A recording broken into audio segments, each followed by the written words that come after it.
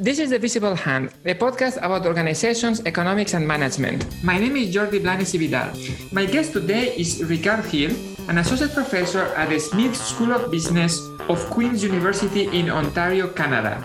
Today, we are going to talk about his paper, Relationships Under Stress, Relational Outsourcing in the U.S. Airline Industry After the 2008 Financial Crisis, which is joint work with Mi-Eugene Kim and Giorgio Sanarone, and is forthcoming at Management Science. Ricard, welcome to the podcast. Thanks, Jordi. Thanks for having me. Ricard, can you start by telling us in a couple of minutes, what does this paper do?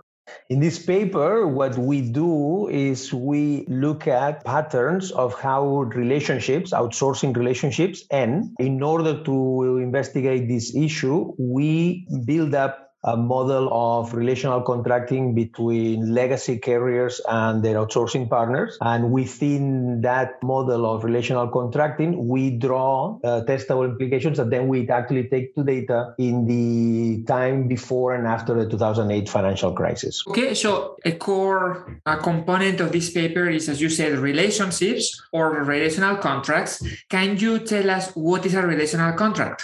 A relational contract is an agreement between two parties that cannot be enforced by a third party. In this case, a third party would be a court of law or an enforcement agency of some sort. So in some sense, the word contract is not super accurate there. It's better to think in the way that you describe as an agreement, or as you write in the paper, an informal understanding between the partners. Exactly. Instead of saying relational contracting, in many occasions, people use the word self-enforced agreement, right? In the sense that the two parties know that there's an agreement, there's a verbal contract, so to speak, and that both of them have the best of their interests to actually make sure that that contract is actually fulfilled. So the way in which this agreement will actually resemble a contract is that both parties are expected to take actions that benefit the other party. That's one way to think about it. That is, of course, something that you will share with a contract. Just that enforcing, making these actions take place is not something that can be trusted to somebody else. I want to be clear that in the empirical relational contracting literature, there are people like me that is actually studying the incidence and strength and novelty of relational contracting in developed economies, in industries that are technological, that have a state or a court of law that they can actually go in case of a breach of an agreement. But a second part of this literature is also looking at the impact of relational contracting in countries where courts don't actually work, right? And in those cases, you still have parties writing down stuff on a piece of paper. That's what you and I would actually agree that looks like a contract. But both parties know that it's impossible for them to take that piece of paper to a court of law, or even the case that it's possible for them, it takes years and years for that judge or for that third party to actually make a ruling. And at that point, the relationship and the actual actions that needed to be taken have expired or they're poised. Let me give you an example of a relation and see whether this idea of a relational contract seems to apply to this case, more or less. So imagine that I hire a plumber to come and fix my boiler, and he can do like a good job or a terrible job, but I cannot contract on the quality of the job for either of the reasons that you have just said. Imagine also that I can renege on paying him even after he has done a good job and he has little recourse, especially maybe because it's not worth going to court for a small sum and everything. So then the question is, if I hire him, why would the plumber put effort into doing a good job? And here, this self-enforcing element that you are describing will have to do with the fact that if the boiler breaks down a month after the plumber came, the plumber knows that next year, whenever I need the boiler to be serviced again, I will not hire him. In the same way, if the plumber does a good job and I don't pay him, then I know that I cannot hire that plumber. Maybe I live in a small village. and I'm going to run out of plumbers very quickly, right? It is expectation that we're going to continue this relation in the future that is creating that self-enforcing element that you were referring to. Is that correct? It's correct. It's the expectation of future rents coming from you, from either party, actually fulfilling the promise that was actually made. In your particular example, one could think is if the plumber does a terrible job, the plumber is not only losing my business, he's actually losing the business of everybody I know. So in a sense, those are our future rents. And in the case of me not paying, sure, the plumber is going to tell everybody in his or her trade that I don't pay my bills, but also chances are is that the plumber is going to come looking for me in the street. And that's another way of self-enforcing that agreement, right? So, but you're totally right. That's one way of thinking about that. Okay, so I put this example in order to get to something that I think is going to be important later on, which is that now imagine that I am a tourist in that village.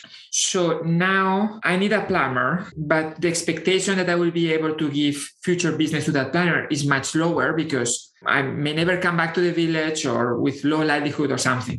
So now if I ask a small job that requires a small effort from the plumber, then he may still be willing to put effort because there is still some small chance of that repeated business. But if I'm asking something really, really big, then the enforceability or the self-enforceability of this arrangement does not work as well because the promise of future business is not sufficient to compensate for the unenforceable effort that I'm requesting right now from the plumber. So that's totally right. I would also anticipate that if I go somewhere and I rent an Airbnb for 3 weeks and for whatever reason I'm responsible of fixing that and I call in a plumber, if the plumber doesn't know me or doesn't actually knows that I'm gonna leave town after a while, chances are that he will show up with a formal contract that will make things a little more heavy because now I have to sign, I have to read this contract. I no longer rely on that sort of repeated interaction nature of the transaction. And the fact that I write a contract means that I now have a piece of paper that this person can actually take to a judge if I decide not to pay. And similarly, in my I would benefit from the fact that I have a contract in case the job is not well done. I can go back and I said I did this. I asked to pay. And so you're talking about a setting in which there is the alternative of actually having formal contracts, but imagine that there was no alternative. Yeah. What I meant to say is that what follows from there is that the present discounted value that the relationship has for both parties is going to determine the maximum range of the efforts that this relational contract can expect from the two parties. Exactly. Right? Like that will be, in the case of a tourist, we cannot demand a lot because that present discounted value is not as high. In the case of a long-term resident that is going to create out of future business, then we can expect, or the contract, the informal agreement can expect a higher level of effort, correct? Yeah, I think so. I think that's correct. Okay, so you were talking earlier in describing briefly your paper about the fact that the setting of this paper is in the airline industry, and specifically the US airline industry. Can you tell us what are the main features of this industry and why this is a good setting to study relational contracts? First of all, this is an industry where governance is super important, right? And so why is governance important is because airlines plan their networks in a way so that they can take people from point A to point C, most likely going through an intermediate point B. And if there's good weather and there's no congestion and no airplane actually breaks down, this is supposed to be pretty easy. It's not. I'm oversimplifying. It's an extremely complex problem that airlines undertake every day. But if everything goes well, it's supposed to be easy. I'm pretty sure that we all had those beautiful days where we go to the airport, everything's on time, and we arrive to places in time. When it rains, that becomes an issue. Why is it an issue? Is because in the States we would actually be calling the FAA. In different countries, there's going to be a different transportation authority. When it rains, the number of airplanes that can actually land per minute safely, it actually drops, right? And so there's this thing called the ground delay program where the FAA will actually come in and say, well, it's raining, the weather is not great. Instead of landing 60, 70 airplanes per hour, we're now going to have 30, 40, right? And what does that do? That actually creates a clock in the system. Now, why am I saying all this? When this clock is created, what does is that airlines have to re-optimize their initial plan, okay? And so when they re-optimize, if they don't rely on anybody else, it's just them, they can do it. But when they rely on outsourcing partners, then they need to sort of go off the letter of the contract to sort of adjust to these short-term problems, right? Why is the airline industry a good empirical setting to look at relational contracting? Well, number one, you have lots and lots of markets, right? Philadelphia, New York is a market, even though it's a short market. It's a short New York, San Francisco is another market. So you have a lots and lots of markets. Number two, there's a very short number of airlines, and there's a very short number of potential outsourcing partners, which basically means that when you have a very stable number of actors in an industry, chances are that relationships over time are being built. And number three, you have that the legacy carriers are not only just doing things themselves, which is actually vertical, what we would call vertical integration to a certain degree. They're actually outsourcing a lot, which basically means that we have a written contract, we have an occurrence that hits the operations of the airlines that needs of the relational action that will help the legacy carrier or the national carrier, and we have relationships being built. And with all that, we have basically all the ingredients to start asking the question, how do relational contracts actually help the governance of airlines and their performance? So just to be clear about the elements that the airline industry contains are the basic elements of the relational contract type of issues. The two parties, the same way that I was describing the plumber and me, yep. Here the two parties will be the legacy carriers or the majors, as you call them in the paper, and the regionals. Yep. And the idea is that the majors and the regionals, they interact with each other through formal contracts. And these formal contracts cover other things like who is going to travel from what city to what city, what is who's going to get the revenue from the clients, who's going to bear the cost, how are they going to compensate with each other. But there are some things that are important that cannot be contracted upon. And here is where you were referring to, there can be weather shocks that imply that the landing or taking off slots need to be reallocated. And this requires that they are cooperating with each other, the same way that the plumber has to solve the problem and I need to pay the plumber. That will be the actions, no? The reallocation of slots will be the actions that they are supposed to undertake. Exactly. So just to put some color in what you helped me describe here, the legacy carriers, the American Airlines, the United Airlines, the big carriers, they outsource the operation of flights. They use something called a capacity purchase agreement, because literally what the airlines are actually doing is they're buying capacity, airplane capacity to operate in these routes that they decide to outsource. Now, these particular contracts, they pay a flat fee, meaning that it doesn't matter if the airplane is full or the airplane is basically completely empty and is flying just because they need to be in another airport at a certain time. If the flight takes place, they have to pay the outsourcing partner. So basically what happens here, that the major carrier takes care of all the sales and they collect all the revenues, and the outsourcing partner, the regional as you call it, but I always have issues calling it regional because then people start thinking of Southwest and JetBlue, and these guys are not at all in the picture here. Then the regional basically takes care of everything that has to do with operations, the crew, the pilots, etc., etc. Okay. So, and one important thing to say here is that a major and a regional may have an agreement with each other that covers not just one route, but many routes, correct? This is kind of like really critical for your study. This capacity purchase agreements, they're agreements that govern more than one route. In a sense, a regional airline will have 100 airplanes and they will enter an agreement with a legacy carrier that it's perhaps to actually fly 70 or 80 routes. And the agreement is basically governing all the routes that they are agreeing on. This is not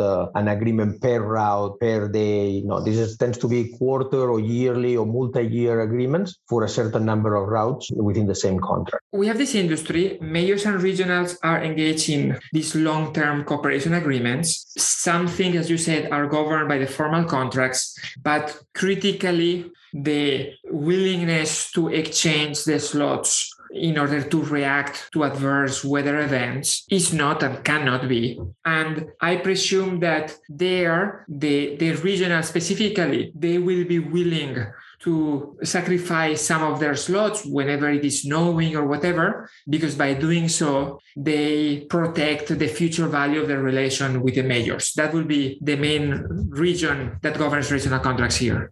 One thing here is important is that even though, so for example, one of the biggest regionals is called SkyWest, right? And SkyWest flies for United. Even though every single passenger in a SkyWest flight has bought their ticket out of a United website or out of United, when the bad weather hits, United does not have rights on the actual operation of that flight that SkyWest is operating. What does this mean? This means that, as you said, when United is actually lacking flights and they actually need a flight, they would actually want SkyWest to change their operations in order to benefit them so that they can actually land their airplanes. SkyWest is basically thinking, well, according to the contract, if I don't operate, if I don't actually fly right now, I'm going to lose the flat fee that comes with operating. So when they give this away, they're actually, as you said, thinking of, well, but I want to be in good standing with United. Why? Because in the future, this means longer contracts, more routes, etc., etc. And that's the trade-off. That's the relational trade-off that happens every time that there is bad weather and the operations need to be reoptimized. Okay, so this seems like a very stable kind of relation between these parties. I call it stable because it obviously relies on the fact that both parties are forward-looking and they are anticipating these rents that they can get from the future relation and so on. But you have something in your title called After the 2008 Financial Crisis, which kind of seems to be breaking the stability of these long-standing arrangements. Why is the 2008 financial crisis relevant here?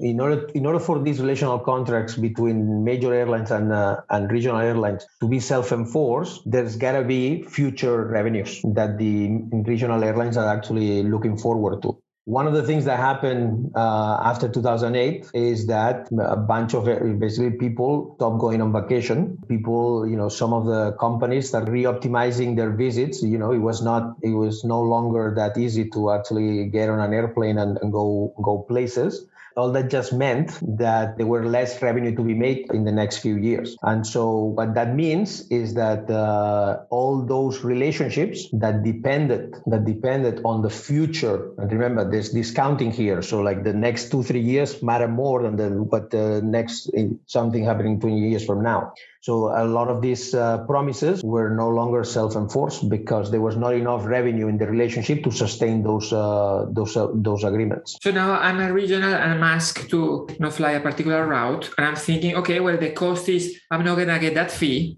The benefit is whatever I get from the major in the future. But wait a second, that thing that I'm getting is not worth that much anymore. So that's where now I don't have the incentive to go along with that request anymore, and that informal agreement breaks. This is what you call in the paper the first Boston effect, correct? Yes. After a famous case from the 80s about an investment bank.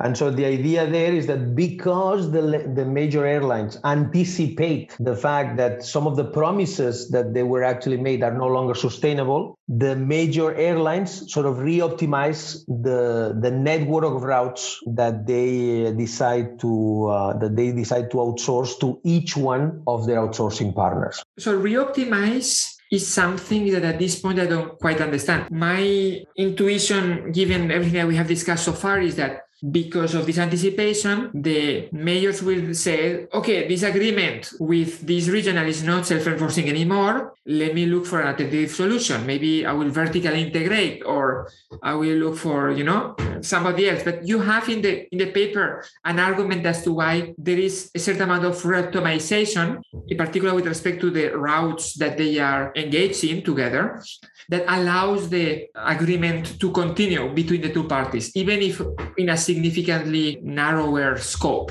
What is this argument?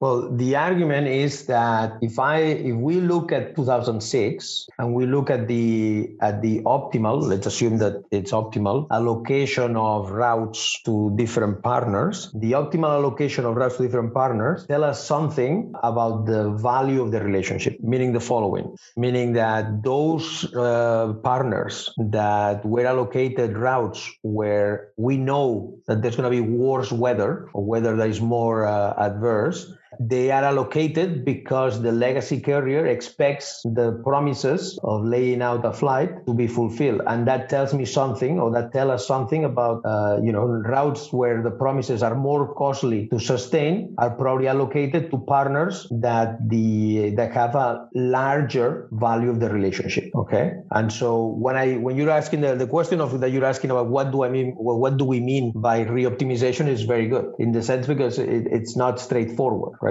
So if I'm American Airlines and I have to fly 100 flights, I'm looking for the cheapest possible way to actually operate those 100 routes. I said flights, but they were talking about routes. As you said, some of them I'm going to choose to fly myself, and others, I'm going to actually allocate to different partners. And some partners I trust a lot, and some other partners the relationship is not there. And so what these guys do is that, given the total value of the relationship with each one of the partners, is that they allocate maybe 25 routes to one partner, 20 to another, 10 to another, okay? And how costly it is to fulfill the promises of giving up a flight in bad weather in each one of those groups of 25, 20, and 10 routes that I decide to outsource tells me something about the value of the relationship. One thing that I want to emphasize here is that, as you have said at least once, if not more than once, a major and a regional that are engaged in a relational contract, that contract is not like route specific, but it covers several routes at the same time. So the routes will not be interpreted as independent of each other and giving each of them way to a separate relational contract. Instead, there is a single contract that covers all the routes at the same time. So the value of the future relation is the value of future relation of maintaining the agreement on all the routes on which the major and regional are currently engaged together in. And in some sense, the cost is also the same. The cost of adaptation for the regional is the cost of giving a landing slot on every one of the routes that the regional is engaged with that particular major at that point in time. Yes, that's an assumption that we have to make in our model, that basically not yielding on one route sort of breaks the relationship or breaks the agreement in all the routes. It's a way of giving us a low ball measure of what the relationship is, but that's the way that we understand it, correct? So if I understood it well, then you are saying, okay, well, there are some like sets of routes that are associated with specific relations for which the sum of the adaptation cost is like really, really high. Okay, for instance, one of them could involve flying between somewhere in Minnesota and somewhere in Michigan, okay, where it is snowy all the time, and what you were saying earlier, the likelihood that the regional has to adapt, okay, and give away its loss because of the adverse weather condition is very high. And if we have decided, as you said, to fly together that route and many other routes as part of that set, that must mean that what we are getting out of the relation is very positive, because the benefit has to be bigger than the cost. If the cost is high, the benefit has to be also really high. Exactly. That's the argument. Exactly. What I don't understand now is how this tells us something about the change in the benefit after the 2008 financial crisis, because clearly the relationship will be sustainable as long as the benefit is bigger than the cost, as we were saying here throughout. The fact that for some relations the cost is very high tells us that the benefit is very high, but it doesn't tell us that the benefit is much higher than the cost, just that it could be an epsilon higher than the cost, or it could be 3 times the cost.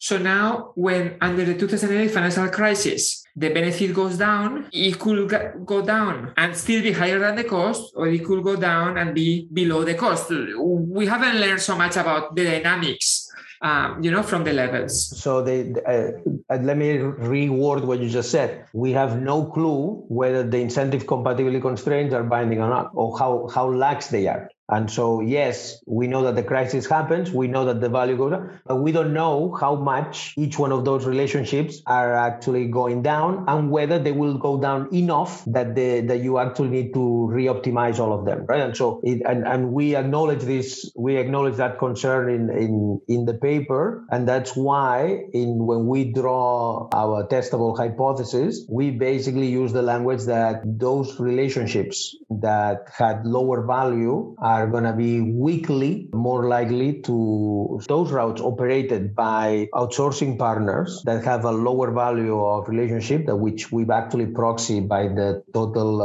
adjustment cost, are going to be weakly more likely to stop being outsourced, right? And so that's super important, right? Because it's exactly what you're saying. Why would this shock affect one or the other if the incentive compatibility constraints were actually all very, very, very lax, right? So it's part of the hypothesis that this should actually happen if they're lax, but not too much, right? And that's what we find. Okay, so you were talking about testable predictions. Can you tell us what is the main testable prediction from this framework, this theoretical framework, about how the financial crisis affected whether the relationships with respect to specific route survive or not? The testable prediction is that if a route was outsourced in 2006 to a regional partner that had a high value of relationship for the legacy carrier, the probability of survival was going to be higher in 2010, right? And so we ran OLS regressions where we try to control for everything that the airline economics literature controls for when they do market analysis. Here, a market is basically a route, a directional route. And on top of this, we add our measure of relationship value. And what is this measure? You haven't quite referred to it just yet. So we basically, for each route, we calculate the probability of rain, the probability of snow, and the probability of freezing. And we basically look at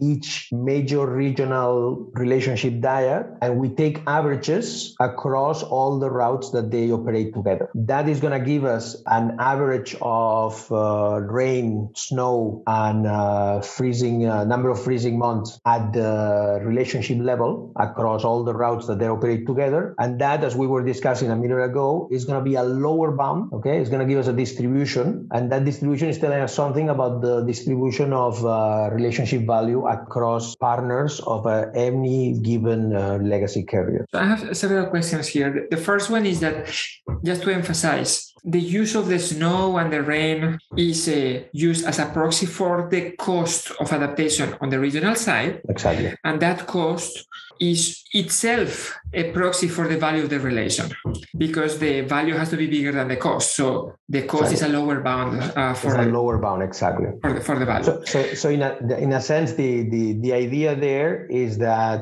if I fly only to Southern California and another regional flies only to New England, the fact that there's more rain and more snow and more freezing, and the average number of freezing months in the routes ending in New England is higher, tells me that the cost of adaptation of the second regional is actually higher. And that tells me that in order for those to operate and to see the adaptation that we see happening, it has to be that the relationship value of the second partner is actually higher than the relationship value of the first. The second question that I have is that for a specific route, which will be kind of the unit of analysis in the empirical part, yes, the main variable that you have, or the main independent variable, is the amount of snow or rain or etc., but aggregated across all the routes of that relation. That is, you are taking seriously the idea that it's not what happens in this route, but what governs the relation of this route on the basis of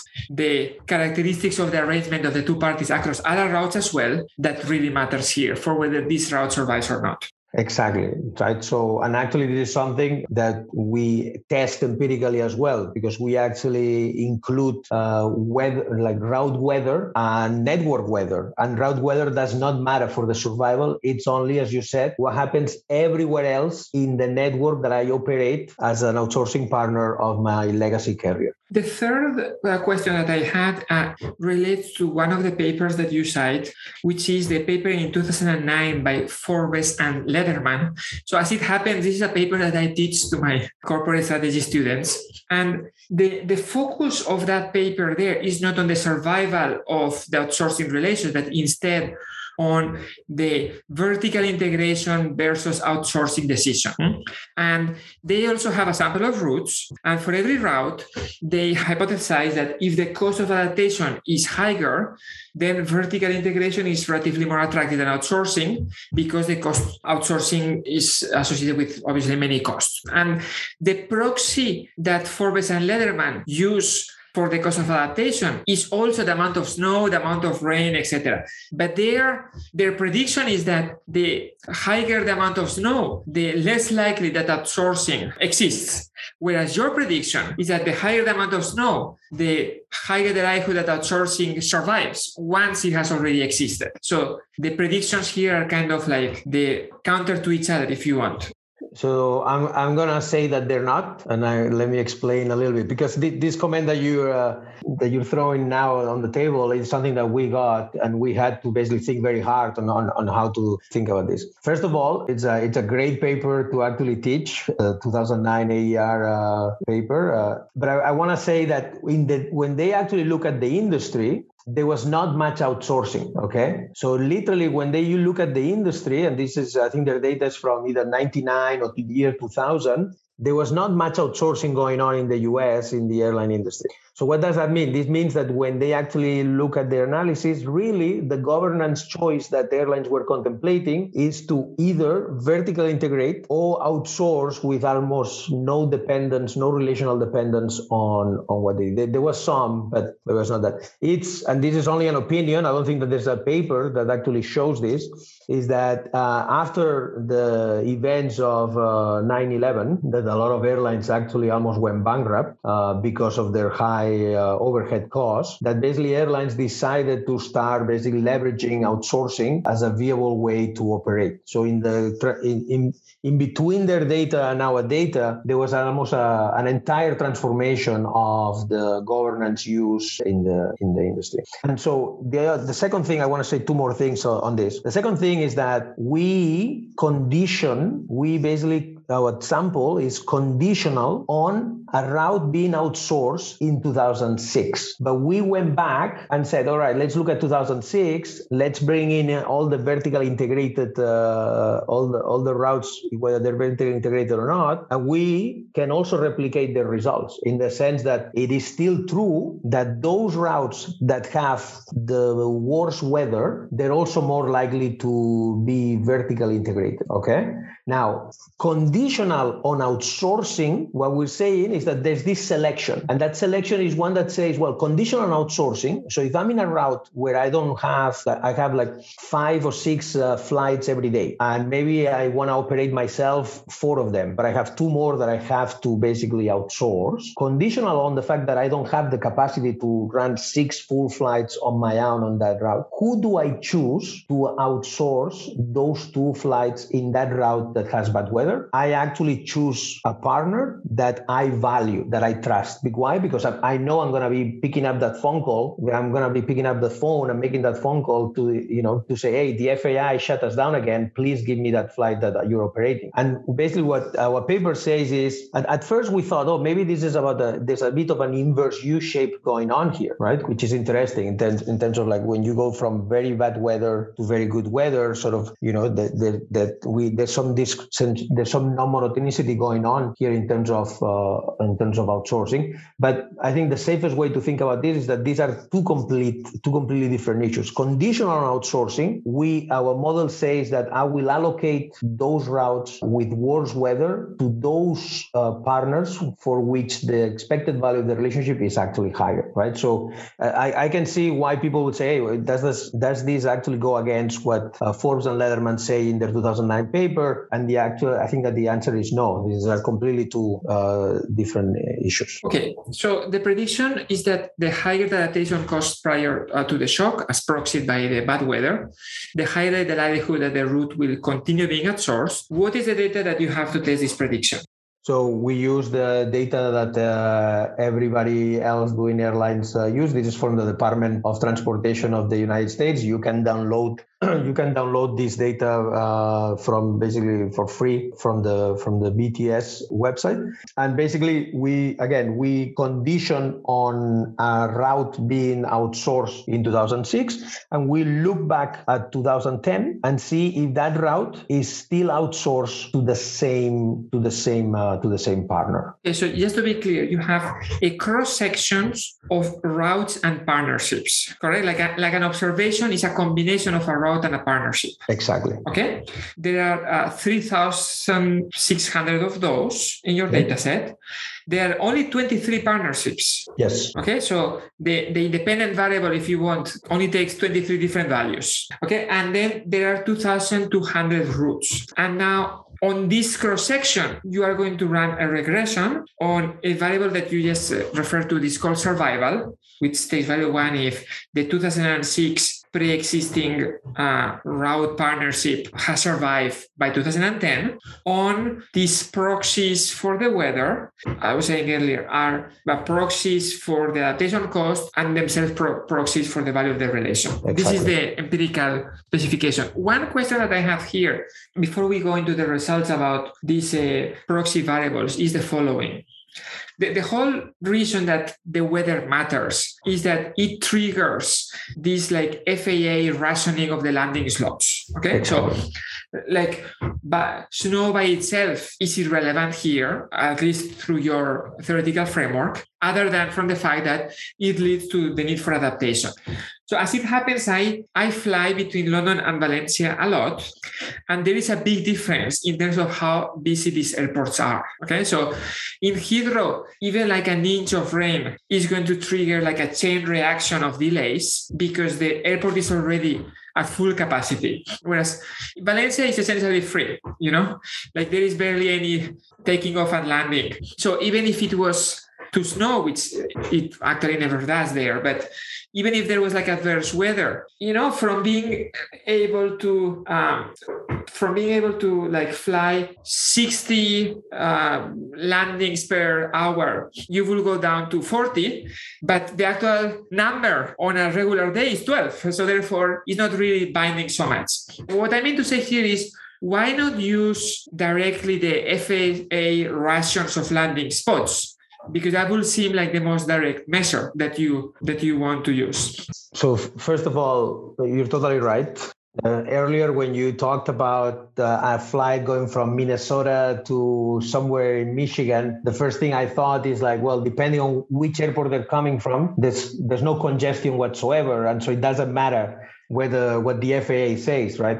So we do a number of things there. The second of all, the actual percentage that the FAA calls for rationing is unobservable, right? And but what we do have, and I think now as part of the robustness checks, it had to go into the appendix and whatnot, because we actually wrote an FOIA and a Freedom of Information Act request asking for the number of GDPs at a given airport. What is a GDP? A GDP is a ground delay program. The FAA rationing the slots. The number of times that the FAA rations slots at a given airport over a space of 10 years, right? To give a sense of how often does this happen, right? It's also important the fact that our routes are directional. It's not the same to fly from Chicago to San Jose Airport in the Bay Area than to go from San Jose Airport to Chicago, right? The same as for you, it's not the same to fly from Heathrow to Valencia than from Valencia to Heathrow, right? So we do all that, and it's true that there's going to be an observed heterogeneity and let's call it expected congestion of the airport across routes or landing airports, right? And so that's something that we try to take into account in our empirical analysis. But you're totally right. So and if you actually look at the data of the FAA, the top 5 airports with more events, they're basically huge airports, and that just tells you something, that congestion is incredibly relevant, right? And the minute that you go down to like the top 50 airport in that ranking, these are airports that that you and I probably will never be. Okay, so regression of survival on these proxies, what are the controls? We are controlling before we put in fixed effects and all that, we're basically controlling for the distance. We're controlling for whether the airport is a slot control or not. We are controlling for the population at the end airport and at the arrival airport. And the fixed effects? And then at some point we start adding route fixed effects. We start adding major fixed effects, major airline fixed effects, regional airline fixed effects. At some point we even go a step beyond and we say, well, it's not the same United and Chicago than United and Los Angeles, because Chicago actually plays a bigger role for United than it does for Los Angeles. So we start actually interacting, putting fixed effects that are the results of interactions between airport and major fixed effects, and the same thing for regional fixed effects. So you have here a data set, a sample at the route and partnership level.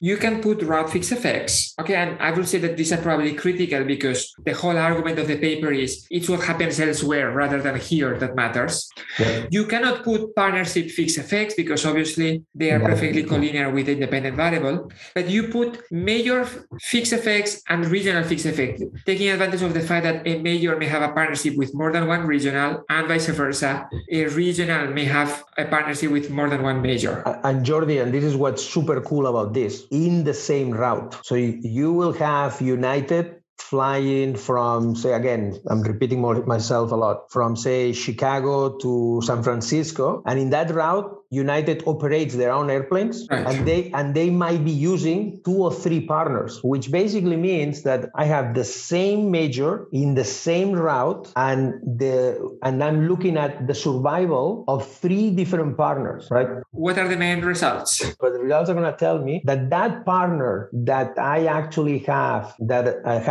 has in their network in 2006 a higher cost of adaptation, which is my lower bound of the relationship value. That partner with a higher relationship value has a higher probability of surviving, right? And that's conditional. That's within the little box of major carrier and route, right? So we're really comparing vis-a-vis. So this is not, I'm not comparing a partner that I fly in New England with a partner that I fly in Southern California. It's basically the same route, same legacy carrier, 2-3 different partners, and you see that the probability of surviving is actually much higher for those with higher relationship value. So here I have one last question about this. So I can see that higher snow leads to higher adaptation cost, etc., as you were saying, higher amount of rain, higher adaptation cost, etc. But when I look at the table, it turns out that the coefficient for another variable that you use, which is the number of freezing months, is negative. I would have expected that the amount of freezing that goes on in an airport, that also leads to a higher cost of adaptation. So it seems that, at least the way that I would interpret this variable, the prediction there is counter to the coefficient that you find in the table. Or is it that my intuition is wrong? So I have an answer for that might not be pleasing, but so when we choose these variables, we basically follow the Forbes and Lederman article that you mentioned earlier, right? And in Forbes and Lederman, they have amount of snow, amount of rain, and number of freezing months. And I think that we all agree, as you said, that the number of freezing months is not as clear as the amount of rain and the amount of snow. I said that it is very clear. It's just in the opposite direction. Exactly. But the reasoning there, and so the way that this is actually portrayed in Forbes and Lederman is that when it's freezing, the skies are clear, so it's easier to actually fly. So there's less issues. When does this matter, really? You got to think of the following: the fourth airport with more GDPs in the US is San Francisco. So fog and things like this are issues that can create an FAA. So having more freezing months means less issues like fog, mist, and things that prevent visibility. So now that I think about this, in some sense, it doesn't really matter so much what the theoretical argument is, because whatever variable has come out in their previous paper as making outsourcing less likely, whatever variable it is a variable that under your framework seems to be associated with a higher cost of adaptation. Which is higher value. Yeah. Exactly. Right. So, in some sense, the validation of their coefficient is reason enough if you want. No, it was a situation, and you know yourself doing your research, right? Where we were basically going to use this other type of governance that happens in airlines, and the Forbes and Lederman paper is the paper to actually start. And these guys, these two authors had actually have very strong evidence that those proxies for weather, tell you something about the cost of adaptation. We thought I had a former student from when I was teaching at UC Santa Cruz, whose father flies 787s for United. So we talked to these guys, like, does it matter when it rains? Does it matter when it snows? Whatever. And he basically told us, well, it's not airplanes nowadays, you really need thunder to strike these guys down. Like, it doesn't matter if it snows. It doesn't matter if it rains. It doesn't. It's all that these variables do is basically being correlated with a lot of other things, right? A lot of snow doesn't mean that when it snows you have to shut down the airport. It means a lot of snow means that suddenly there's a blizzard. And that's basically right. When it rains, it's not that you start having a little bit of rain and you have to shut down. No, it's just that sometimes rain, it's actually coming down with hail, right? So, and that's basically what these variables basically capture extreme occurrences, which we also have an exercise in the paper to look at the worst possible values of rain and snow over time, and the results are also consistent with our main result. Basically. Very good. Thank you very much, Ricard. Well, thank you, Jordi. My guest today has been Ricard here. My name is Jordi Vidal, and this is the Visible Hand podcast. Please visit our website, thevisiblehand.uk, for links to some of the other papers that we discussed. Introductory music and logo by Aitana Blaneshiso, episode produced by Anderson Tanner.